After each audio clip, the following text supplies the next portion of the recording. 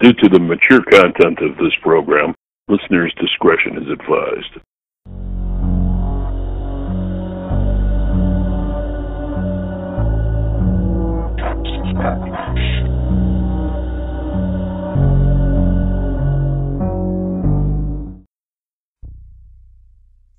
Thanks for tuning back into The Depth of Darkness, the podcast that dives deep into all things dark and wrong in this world. We're your hosts. I'm Mandy. And I'm retired Major Hugh Jass. In your face. Oh, yeah. Welcome back. Welcome back, everybody. So today we've got a special treat for you. As we said, one of our new segments, Horror Movie Night, HMN, is going to be very special this time around because we are anticipating Halloween. Leading up to Halloween, we wanted to review a lot of horror movies. You know, it's suiting. So today, Hugh's going to do the honors of doing the horror movie review of the classic, The Thing. Take it away, Hugh. Hey, all you guys and gals out there. Hi! Basically, this is my favorite horror movie. This is the one. This is the favorite of all time. Directed by the great John Carpenter. And he had quite a run of great movies from like 1978, all the way through like 87. Some would say beyond that. Halloween, The Fog, Escape from New York, The Thing. That was 1982. Then the year later, he had Christine, and then Starman, and then Big Trouble in Little China. And then I was leaving off with Prince of Darkness. They're all great movies. I would highly suggest seeing any and all. Anyways, what I wanted to say is I just rewatched this movie yesterday, and I got to tell you something. I liked it even more than I did the last time I saw it. I'm going to quote a little bit of a review of it from littlewhitelies.com. The Thing is rightly adored for its lived-in ensemble performances, its extraordinarily grotesque practical effects, its mood of paranoia claustrophobia, and the pulsing electro-tension of its score. Ennio Morricone is the guy who did the score for this movie, and you may know that name from like the old spaghetti westerns with Clint Eastwood. You know, The Good, the Bad, and the Ugly, and back then. It's great. It's great all the way around. There's also an appealingly existential quality that comes from the solitude of its setting, the chill winteriness of its climate, and the bleak desperation of its character's predicament. Basically, it's a group of Americans that are on this Antarctic base, science base. And at the beginning of the movie, it kind of shows them all doing what they do up there, you know, like playing video games or watching videos or, you know, just basically whiling their time. And it cuts to, right during that part, it cuts to a big Siberian husky running towards the encampment and a helicopter in pursuit with someone from the helicopter shooting at the dog, trying to hit the dog. What ends up happening is, and I'll only tell you this one little part of it, is the helicopter ends up coming down, and both the people that are in the helicopter end up dead, and the dog's still alive. Basically, they welcome this animal into their group, and unknowingly, this dog has been infected by this alien creature that's just known as the Thing. Great.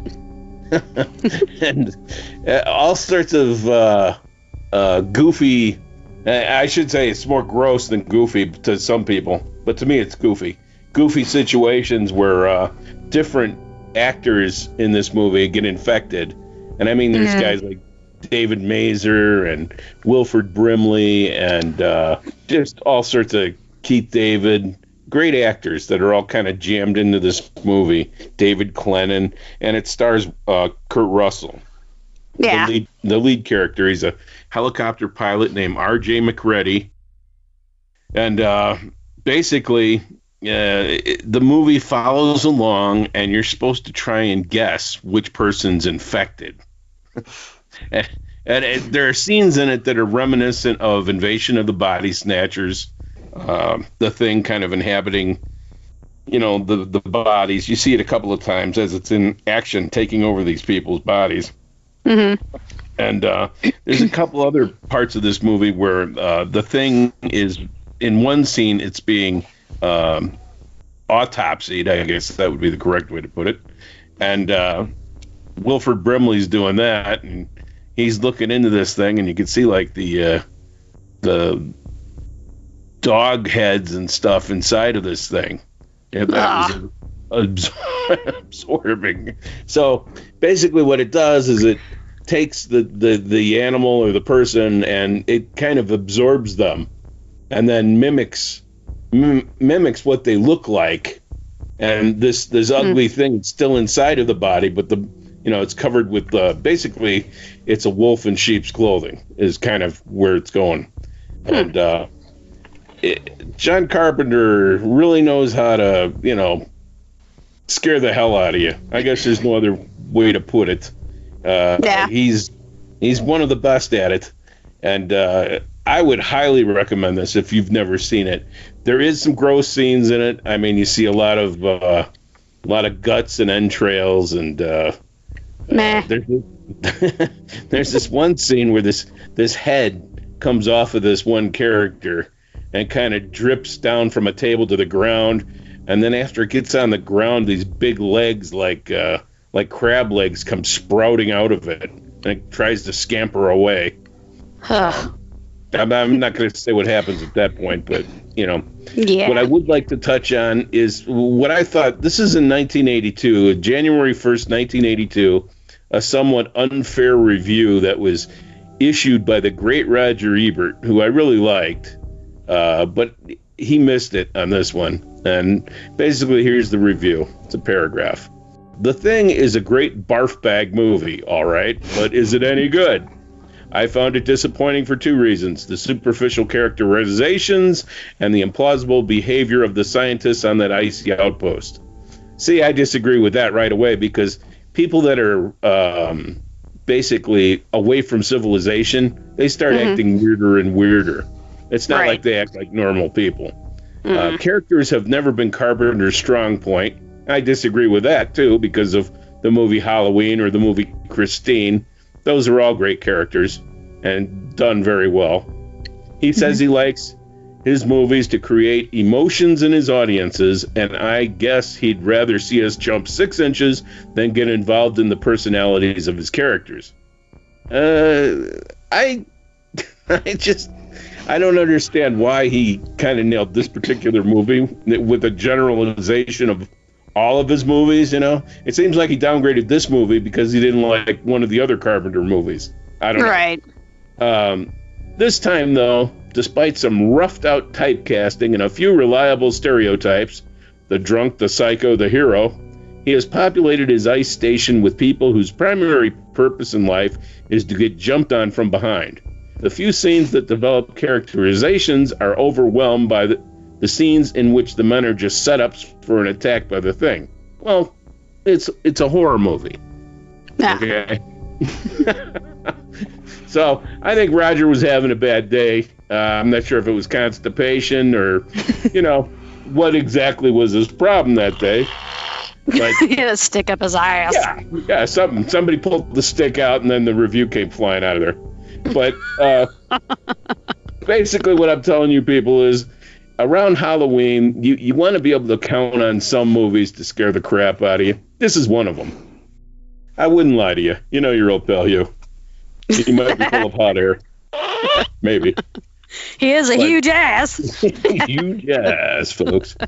But I need to mention, I have not seen The Thing, so I'm like sitting here listening to your review. It is enticing, and it makes me want to go see it. Although, following up on John Carpenter is an amazing director. I do agree. But at the same time, I don't think this movie is quite on the same gore or gross factor. I haven't seen it, though, so I can't say. But as Serbian Film, the one that we recently reviewed. Oh, no, that's more of the Serbian Film is more of a It's more of a statement about humans and how bizarre they can be, and it's realistic, more realistic. This is more of a fantasy horror movie, like sci-fi. Yeah. Okay. And it's great. It's great. It's on my watch list for Countdown to Halloween for sure.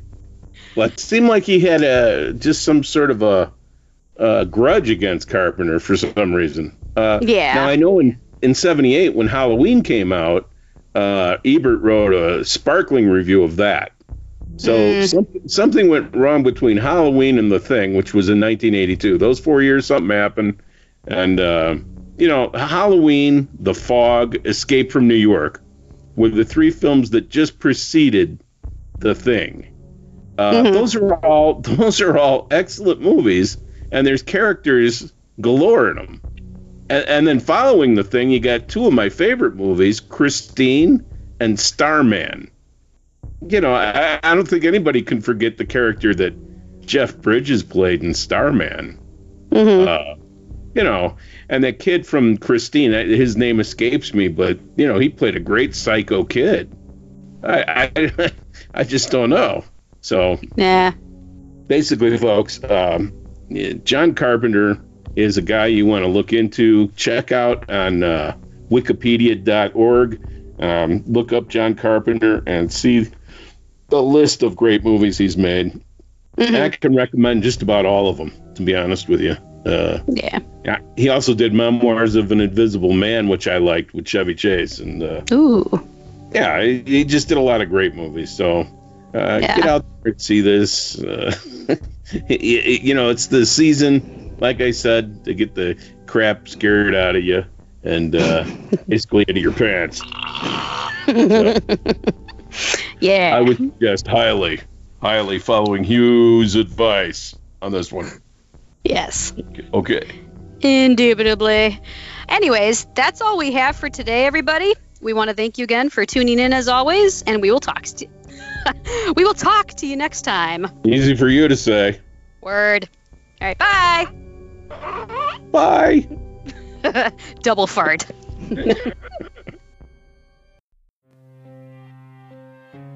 Hey there, listeners. Is a busy schedule, countless work hours, or just life in general getting in the way of a good read? Well, we've got something special for you. Thanks to our sponsor and partner, Audible, all of you can get a free, yes, that's right, free audiobook if you sign up for Audible's monthly audiobook subscription and use our link in the description box below, or visit http://www.audibletrial.com/Depth of Darkness. You'll not only have access to thousands of amazing audiobooks at an insanely good price, but you'll also be supporting our podcast. It's a win-win for everybody. And if you decide to discontinue the monthly subscription, it's no hassle at all. Audible even lets you keep your free audiobook and other books you have in your library. How awesome is that? So head on over to Audible by clicking the link below and get yourself started off with a free audiobook today.